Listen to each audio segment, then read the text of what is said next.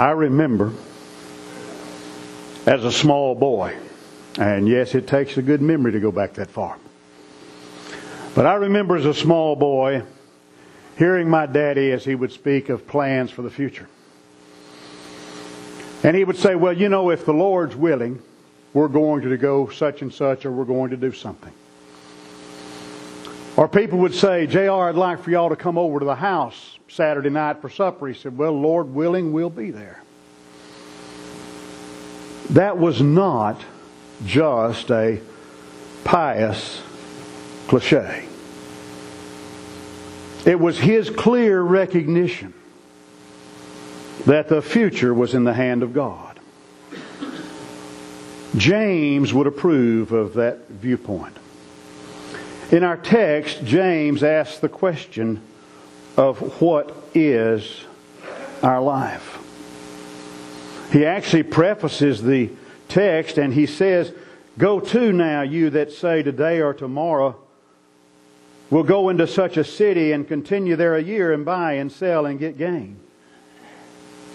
Whereas you know not what shall be on the morrow, for what is your life? It is but a vapor that appeareth for a little time, and then vanisheth away. Now listen to it. For you ought to say, if the Lord will, we shall live and do this or that. James says our life's a vapor. It appears for a little time, like the morning fog, and then vanishes away. James is giving a warning to those who make great assumptions about the future and make those assumptions with no thought of God. Life and death are in the hands of God. And for every one of us, life is a very fragile thing. A matter of seconds. A matter of yards. That was all that stood between you and a crash on the highway. I'll never forget one night Matt and I were in his car. They were having a gospel meeting up at James, and Matt and I left center in his car, and we were going to go up to James that night. And about halfway up there, a dog ran in front of Matt. And he hit his brakes and he swerved, and the next thing I know, we're driving in the southbound lane. And he corrects, and the next thing I know, we're over in the ditch on the northbound side.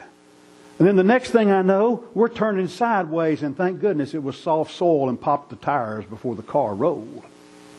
Now, you know, we've all heard about those split seconds when your life flashes before your eyes or you think about something. In those moments that car was doing that, it was a matter of seconds. You know the one thought that went through my mind? I really wish I had buckled my seatbelt. But sometimes it's just a matter of a split second or a momentary thing that stands between us and a blinding automobile crash. A tiny microbe, so small your naked eye can't see it, has called so many men and women from the broken toys of this life. History is filled with dramatic illustrations of how fragile life really is, of the unexpected nature with which our summons might come to end our lives. Think back in your mind, it's been almost 30 years ago now. But think about all those people that went to work in the Murrah Federal Building in Oklahoma City. They went to work that morning just like any other morning. They kissed their spouse goodbye. They might have talked about what they were going to do that night for supper. They dropped the kids off at school or at daycare there at the building. And there was every indication as life started that morning it was going to be just another day. 168 people never made it home that night. 19 of them were children. Or what about what happened 22 years ago tomorrow? Tomorrow marks the anniversary of what we call 9/11. The greatest terrorist attack that ever took place on U.S. soil. Franklin Roosevelt said so many years ago that December 7th, 1941 was a day that would live in infamy.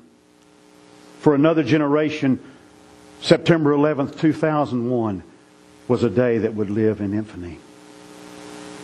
There were those that day who went to work in the Twin Towers in New York City that had plans for that evening. Some of them perhaps were going to meet friends in the city for dinner. Some perhaps were going to take off early and go celebrate some special event with their spouse.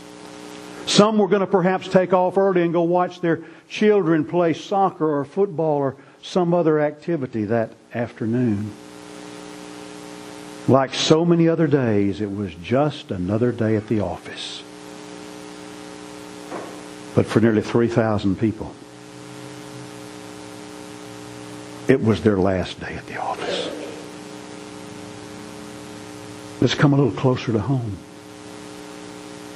It's been almost 2 weeks ago that we had a young deputy sheriff who lost his life in a tragic automobile accident. He was only 25 years old. It was his second day on the job. He'd worked the night shift. As he made his way home that morning, he no doubt had plans for later that day. It may have been nothing more than mowing the lawn. It may have been nothing more than going somewhere to get supper. But he had plans. But those plans, along with his life, were cut short. Life is fragile. Someday, I don't know when it will be, but someday, the sun is going to come rising over the eastern hills. And I won't be here to enjoy it. I won't be here to see its beauty, and I won't be here to bask in its warmth. The birds are going to be singing their songs in the treetops, serenading the earth early in the morning, and I'm not going to hear them. The flowers are going to perfume the air with their sweet fragrances, and I'm not going to enjoy it. Because someday, I'll keep an appointment that the writer of Hebrews tells us about in Hebrews 9, verse 27. It's appointed unto man once to die, and then comes the judgment. Most of us don't give that a lot of thought, though, do we? Most of us don't give a lot of thought to death or dying. I mean, let's face it, it's not one of the most top 10 pleasant things to think about. But most of us act as though we have a long-term lease on life. We live as though we've attained some kind of immunity. As though somehow the cold, clammy hand of death is not ever going to be really laid on our hearts.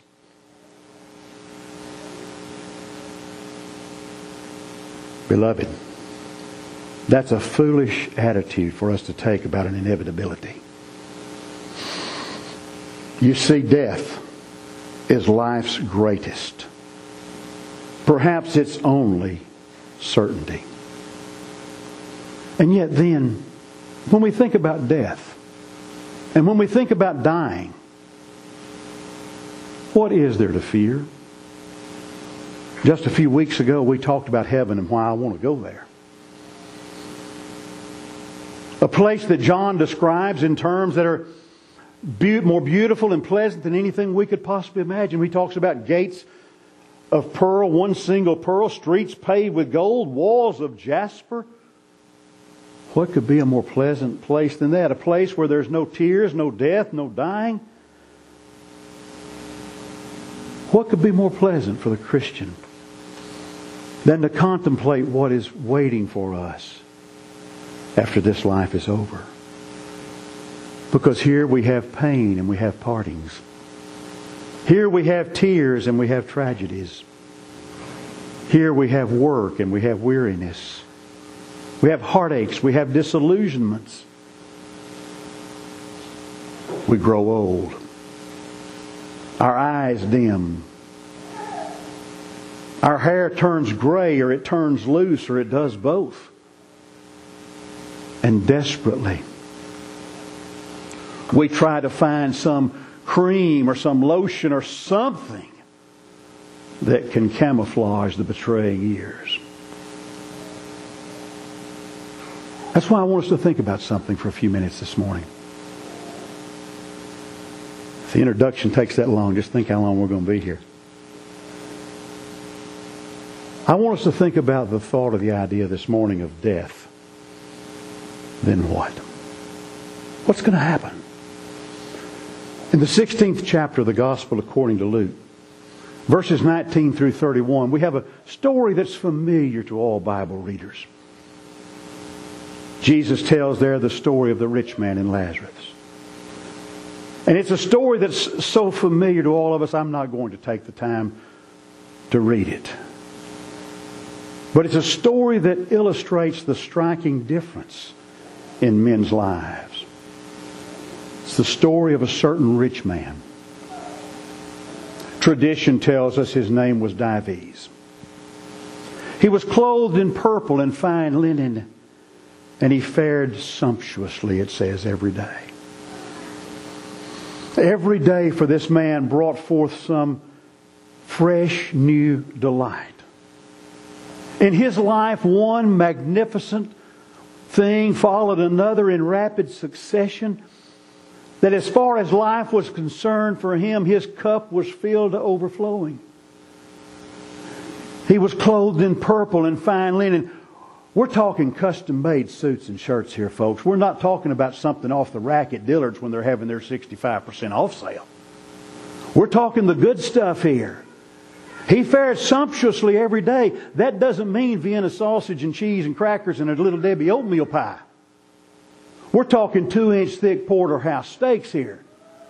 We're talking beef tenderloin. We're talking lobster and crab cakes. And we're talking about crab legs. You priced those things lately? And we're talking delicate pastries, and we're talking rich, gooey desserts. Every material desire of this man's heart is being luxuriously met. And then the text also tells us there was a certain beggar there by the name of Lazarus. A poor, wretched man. A man that was infirm and lying on the ground, begging just for the crumbs that came from this rich man's table.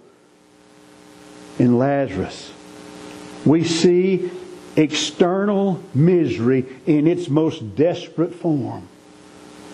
A man that's enduring trouble on top of trouble on top of trouble. The only source of comfort Lazarus had in his life was the touch of the dog's tongue that came and licked the sores on his wretched body. As Jesus continues the story, He tells us that it came to pass the beggar died. And when the beggar Lazarus died, he was carried by angels to Abraham's bosom. It says the rich man also died, and he was buried. I'm sure that rich man's funeral was a big affair in his town, his city.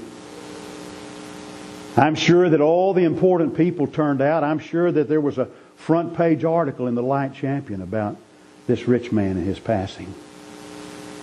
It was an elaborate affair. I'm sure there were a lot of tears that were shed. There was probably little, if any, notice at all that Lazarus died.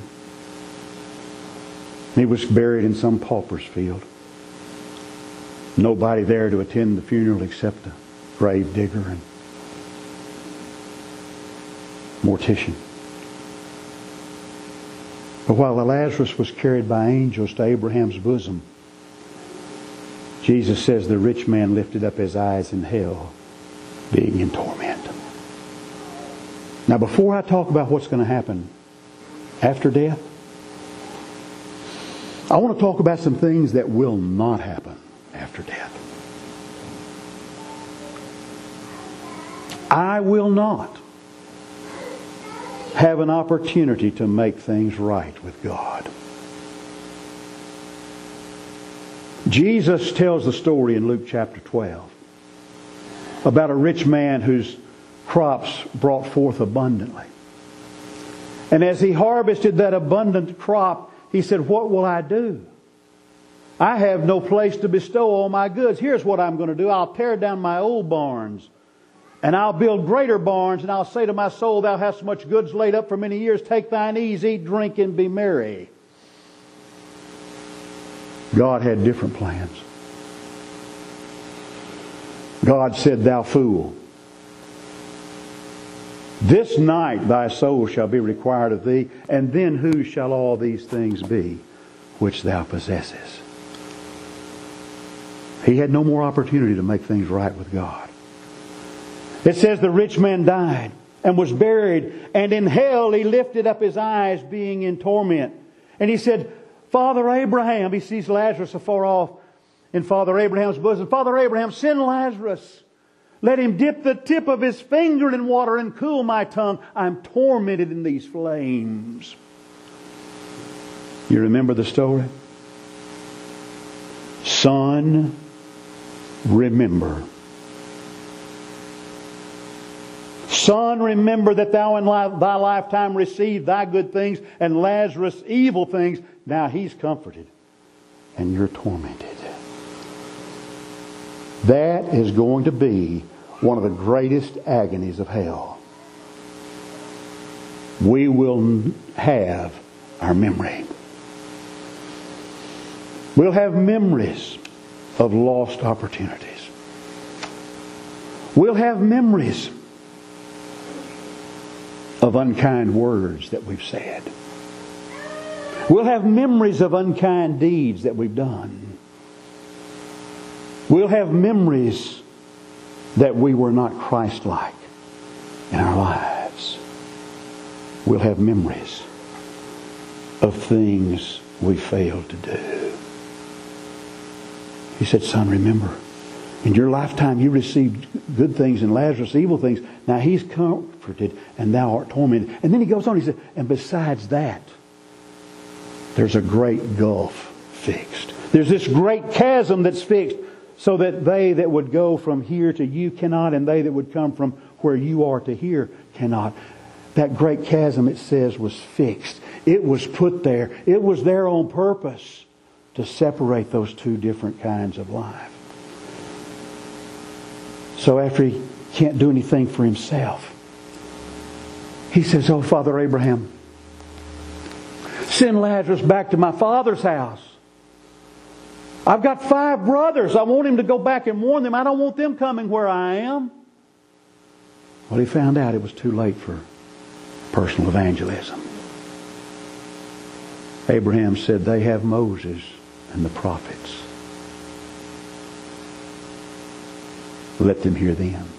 He said, "Oh no, Father Abraham." He knew his brothers. He knew they were just like he was. He said, "Father Abraham, they're not going to listen to Moses and the prophets. But if somebody went back from the dead, they'd listen to him." He said, "If they won't hear Moses and the prophets, they're not going to be persuaded if one goes back from the dead either." We're going to have our memories in hell. That's what's going to happen after death. Something that is going to happen after death too is a resurrection and a judgment. Paul talks about that resurrection in 1 Thessalonians chapter 4. He said, "But I would not have you ignorant, brethren, concerning them that are asleep, that you sorrow not even as others that have no hope. For if we believe that Jesus died and rose again, Even so, those also that sleep in Jesus will God bring with Him. For this we say unto you by the word of the Lord, that we which are alive and remain unto the coming of the Lord shall not prevent them that are asleep. For the Lord Himself shall descend from heaven with a shout, with the voice of the archangel, and with the trump of God, and the dead in Christ shall rise first. Then we which are alive and remain will be caught up together with them to meet the Lord in the air, so that we shall ever be with the Lord. Comfort one another with these words. When Paul was preaching at Athens in Acts chapter 17, verse 31, Paul says God has appointed a day in which He will judge the world. The Hebrew writer tells us in Hebrews chapter 9, verse 27, it's appointed to man once to die. And then comes the judgment. There's going to be a resurrection. There's going to be a judgment. There's going to be a separation. Just like that rich man and Lazarus were separated. That great gulf was fixed and they couldn't cross over to it. Jesus pictures that great separation in that judgment parable of Matthew chapter 25.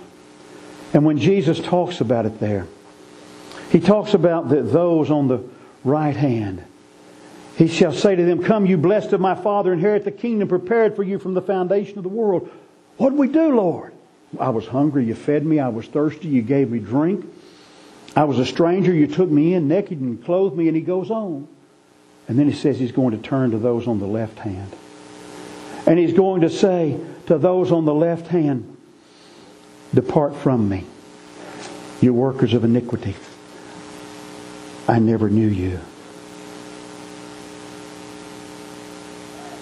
And He's going to say, When did we see you this way?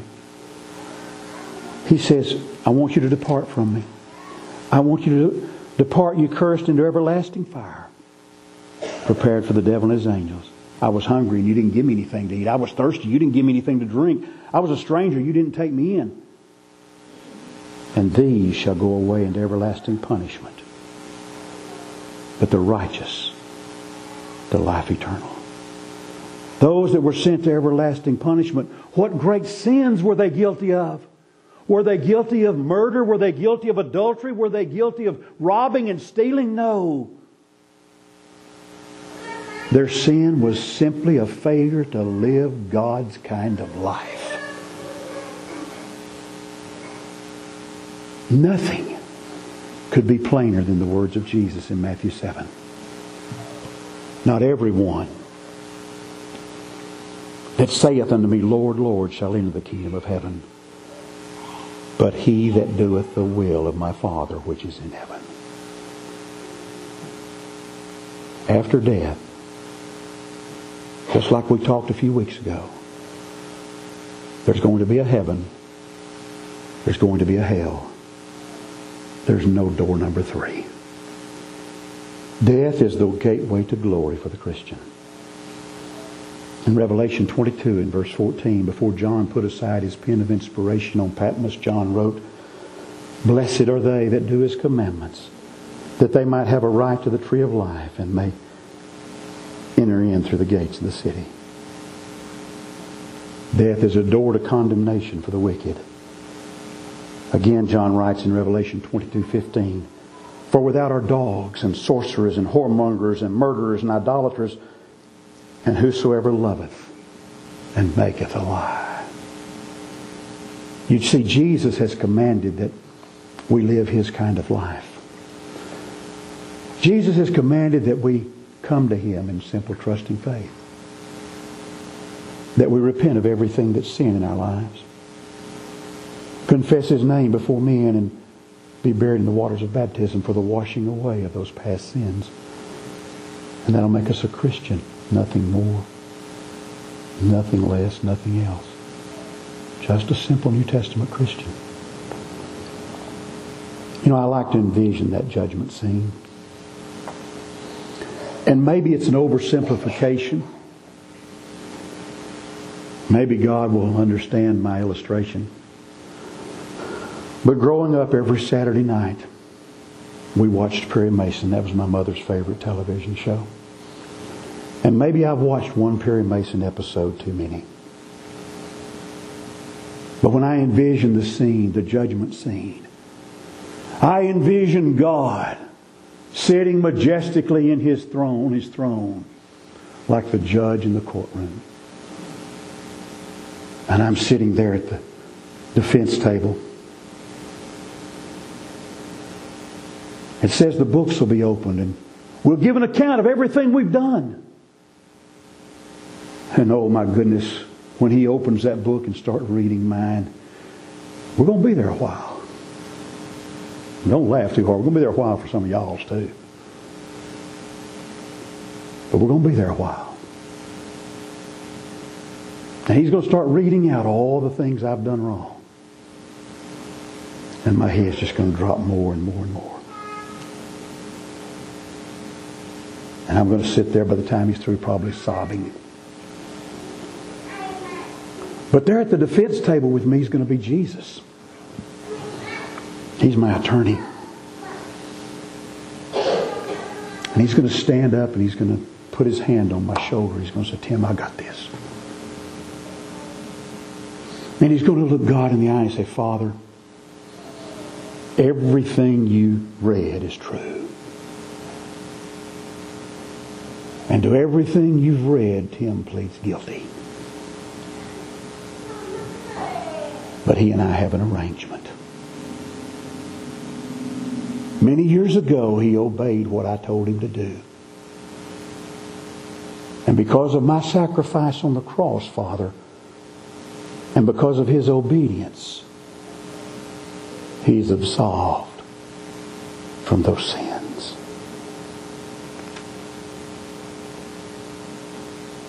And the judge is going to say, enter thou in to the joys of our Lord. When all the great plants of our cities have turned out their last finished work, when the merchants have sold their last yard of silk and dismissed the tired, weary clerk, when the banks have taken in their last dollar and declared their last dividend, when the judge of the world says closed for the night and asks for a balance, what then? When the chorus has sung its last anthem and the preacher has said his last prayer, when the people have heard their last sermon and the sound dies out on the air, when the Bible lies closed on the altar and the pews are all empty of men, and we all stand facing the record and the great book is opened, what then? When the actor has played his last drama and the mimic has made his last fun, when the film has played its last picture and the billboard displayed its last run, when the crowds seeking pleasure have vanished and gone out into the darkness again, when the trumpet of all ages is sounded and we all stand before God, what then? When the bugle's last call sinks in silence and the long marching rows shall stand still, when the captain has given his last orders and they've captured the last fort and hill, when the flag has been called from the masthead and all wounded soldiers checked in, when the world that's rejected a Savior is asked for a reason, what then? It's his invitation as we stand while we sing.